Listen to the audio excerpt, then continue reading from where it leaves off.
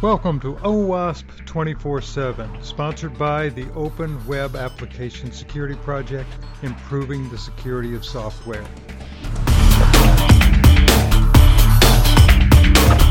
With support from the Nexus Community Project, supporting millions of open source developers worldwide.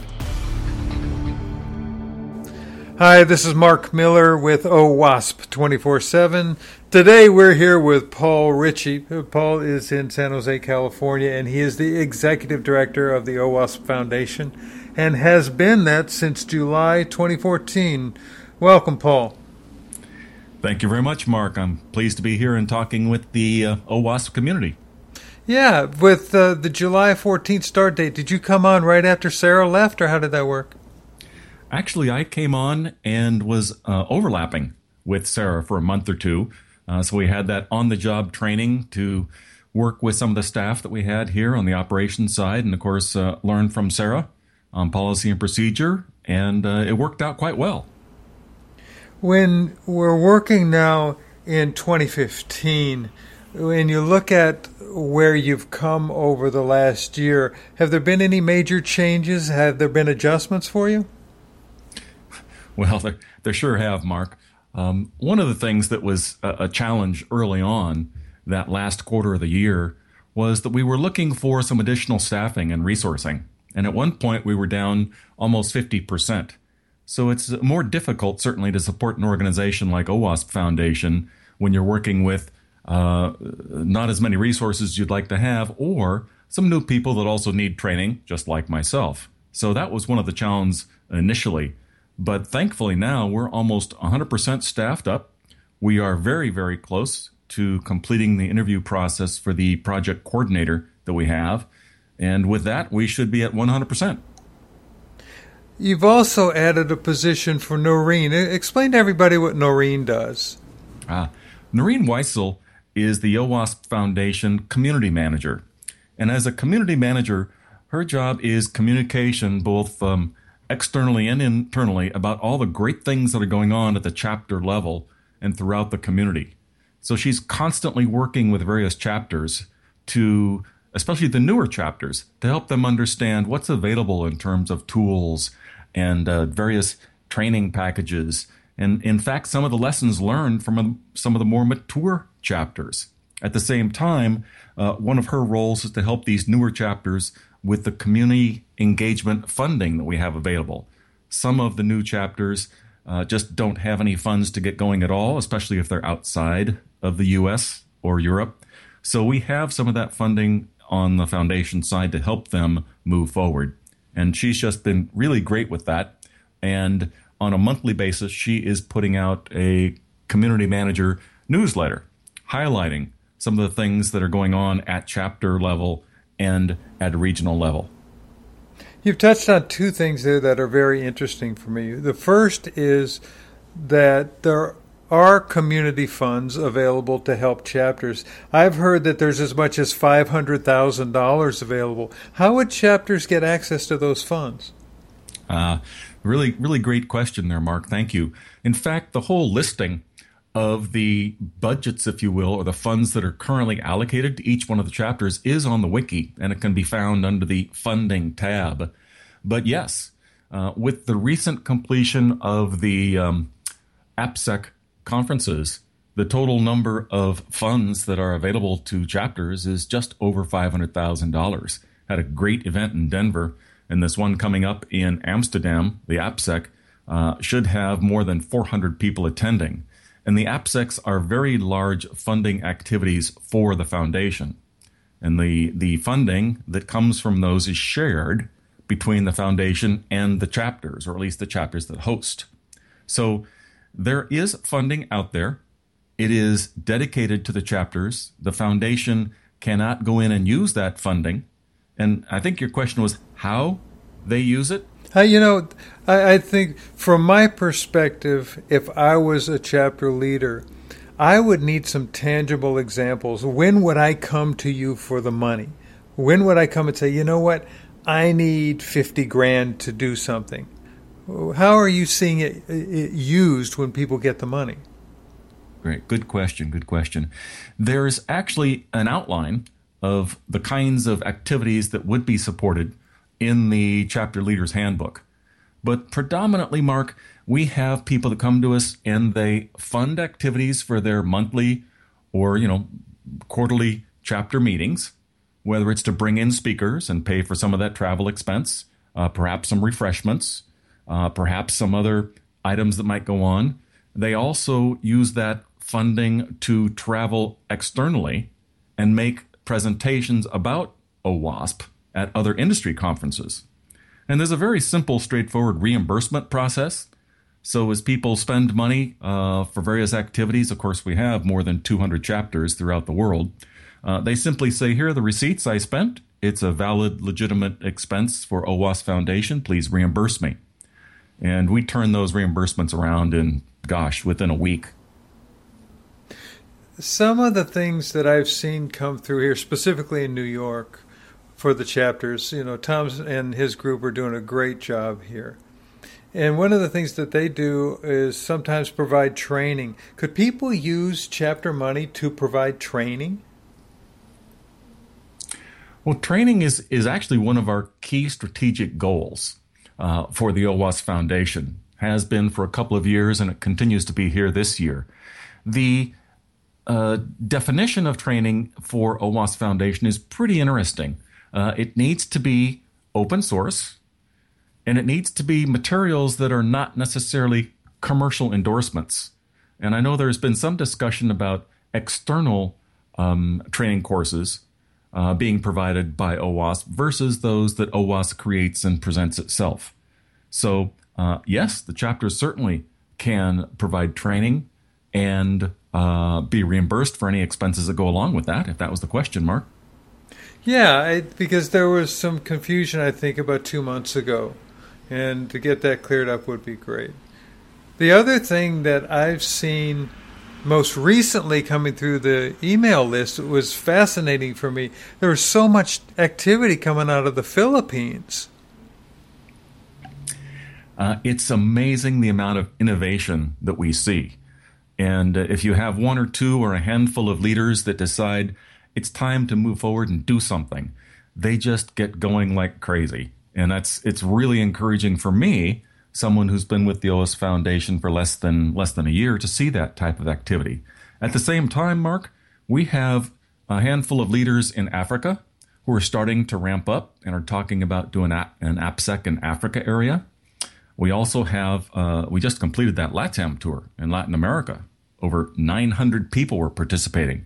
So it's not just a single area, and that's what I have to keep reminding myself, as well as the rest of the operations staff, that we have a global community and we need to serve everyone out there, and there's some great things going on. We've seen that happen in Japan, too, with Rio and his group. When you talk about you get some core people that start driving the initiative, really, really big things can happen.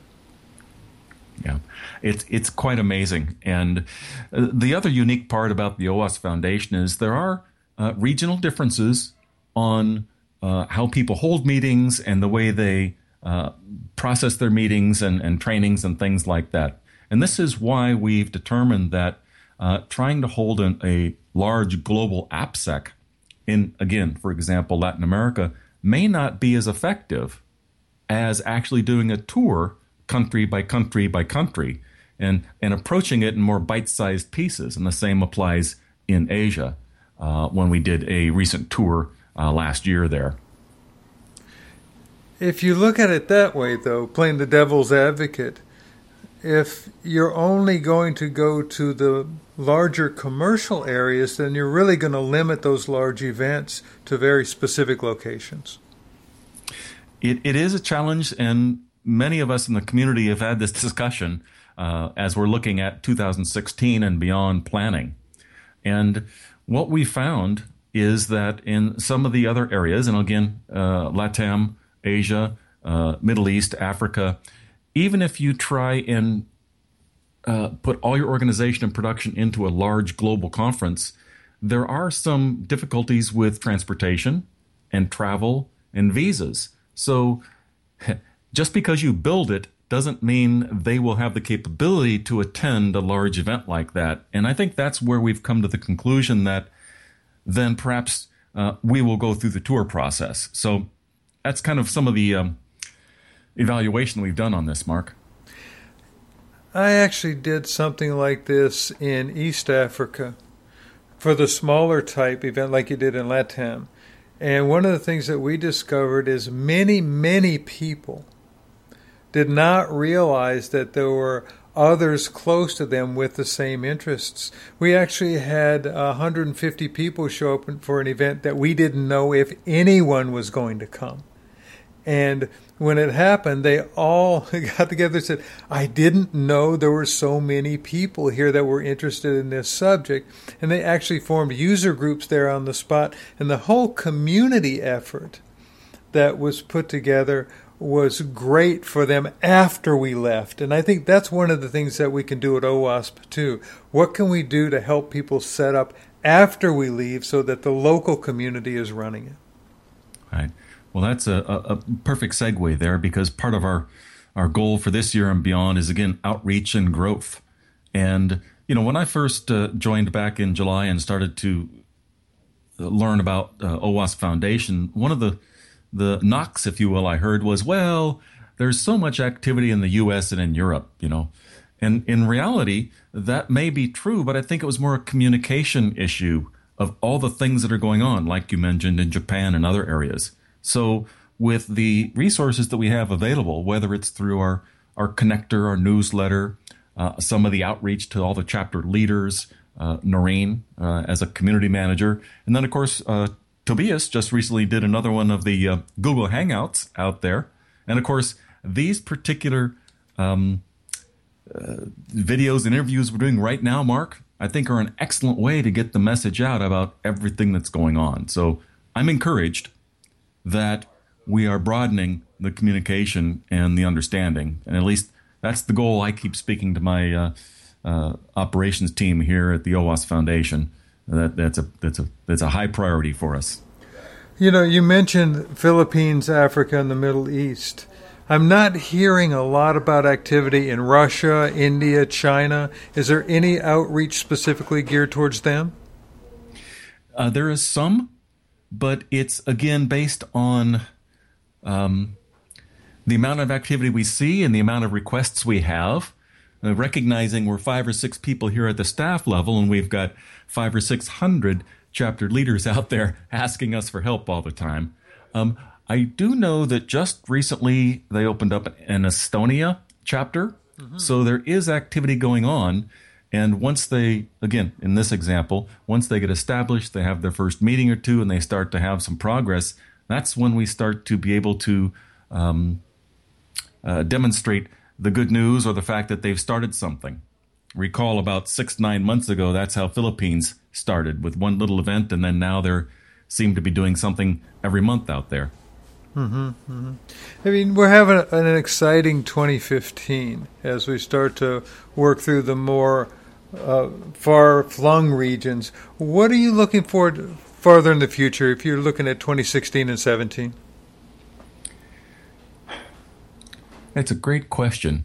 And I think that this comes back to we have a huge community of really experienced, bright, innovative people. And I think that moving forward to have this group of people, this community, coalesce and really focus on some activities. And it could just be me right now, Mark. I tend to see pockets of activity, and I'd like to see those pockets of activity a little more cohesive. Our AppSec conferences are fantastic. They bring people together. But let me give you an example of one that I think I would like to see as we move forward in the next year or two. You may recall recent discussions on the email about a project summit. And we had some very large project summits, I believe back in 2008, perhaps 2010. But I think it's been several years since we've done something like that. And I think it's constantly important, it's important to constantly review what's going on with the projects and the technology and the knowledge and the use of that and the training of that. So my goal would be work with the community to have a fairly good-sized project summit organized, produced, and held in 2016.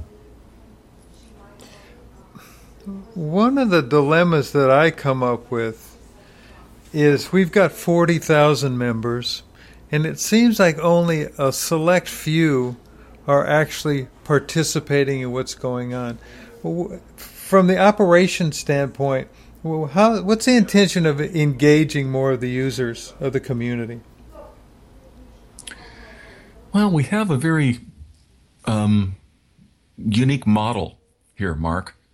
And the fact that we are a charitable group rather than perhaps an industry group, and that the vast majority of our funding actually comes from the AppSec conferences and a little bit also from corporate sponsors.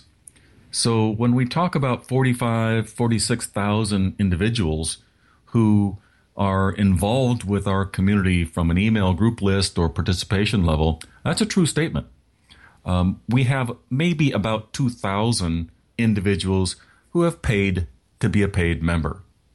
So I would like to see that number much larger. But I do think that this is not unusual even in industry groups that have 100,000 individual members. You always have a very small subset that are active and enthused. And then you have a much larger set that stay active but aren't necessarily vocally involved, let's just say in email conversations and things like that. Let me give an example. We put out a request for feedback on strategic goals this past about a quarter ago. And I expected 10 or 15, maybe 100 people might respond.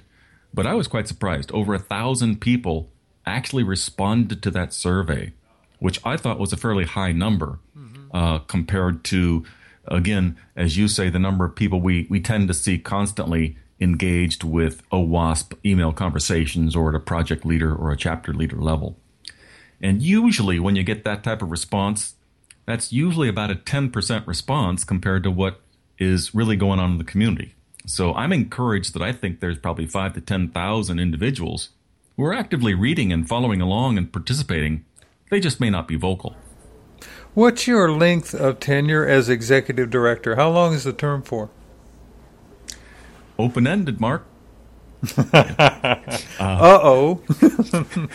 That goes two ways, Mark. There is no particular contract term. And what's the saying? I serve at the pleasure of the board. So the board and I have set up some performance measures to look at in terms of the strategic goals, working with the operations staff, and some things like that, including funding and financial health of the organization. I would personally like to work with the OWASP Foundation for several years, maybe even many years. I think it's a very relevant topic. I think there's some really bright and exciting people here. So I'm enthused. I'm happy to be here. How is your effectiveness as executive director being measured? Well, I just mentioned a couple of things. And one of the key measures is to ensure that the resources and the staff that we have are being as effective as possible to serve the community. I mentioned that we had 2 or 3 new people, including this project coordinator we'll be bringing in within the next month. Noreen is new. By the way, we just have Laura, our events manager, returning to us from a leave that she took. So she's back. And part of this is helping work with this team as a coordinated team rather than a bunch of individual contributors. And this may be my assessment, but it seems that when we were in the low spot of our resources late in the fourth quarter, everyone was just pedaling as fast as they can to get the tasks done and serve the community. I think now that we're more fully staffed and the staffing is focused towards our strategic goals, then we're acting in concert with each other rather than as individual task doers. And I think that's going to go a long way. So that's one of the measures I have with the board. Certainly they want to make sure that I keep the financial health of the organization in a good place. And I'm pleased to report that that is very good right now based on the cash reserves we have, both at the chapter level and the foundation level. And then in terms of these 3 strategic goals, they are measuring me in terms of how not just myself, but the rest of the operations team here help support the community as we move towards these goals and achieve these goals. For example, one of our strategic goals is to strengthen the overall OWASP chapters and increase their ability to spread the message through a variety of locally organized and run events. So that actually touches 2 or 3 of the people and resources we have. Noreen works as community manager, works with the chapters on best practices and some of the tools that we have to spread the message. And then Laura, in her role as the event manager, works with, and of course Kelly, who also is our membership manager and sponsorship manager. She works with the local chapters to ensure that they have sponsorship funding, and Laura works with them to help on some of their regional events. So we have a very coordinated approach to helping the community, OWASP, achieve these goals. I've been talking with Paul Ritchie, the Executive Director of OWASP. Paul, really good to catch up with you. Great. I appreciate that, Mark. Thank you. You have been listening to OWASP 24/7 with your host, Mark Miller. OWASP 24/7 is sponsored by the Open Web Application Security Project, improving the security of software. With support from the Nexus Community Project, supporting millions of open source developers worldwide.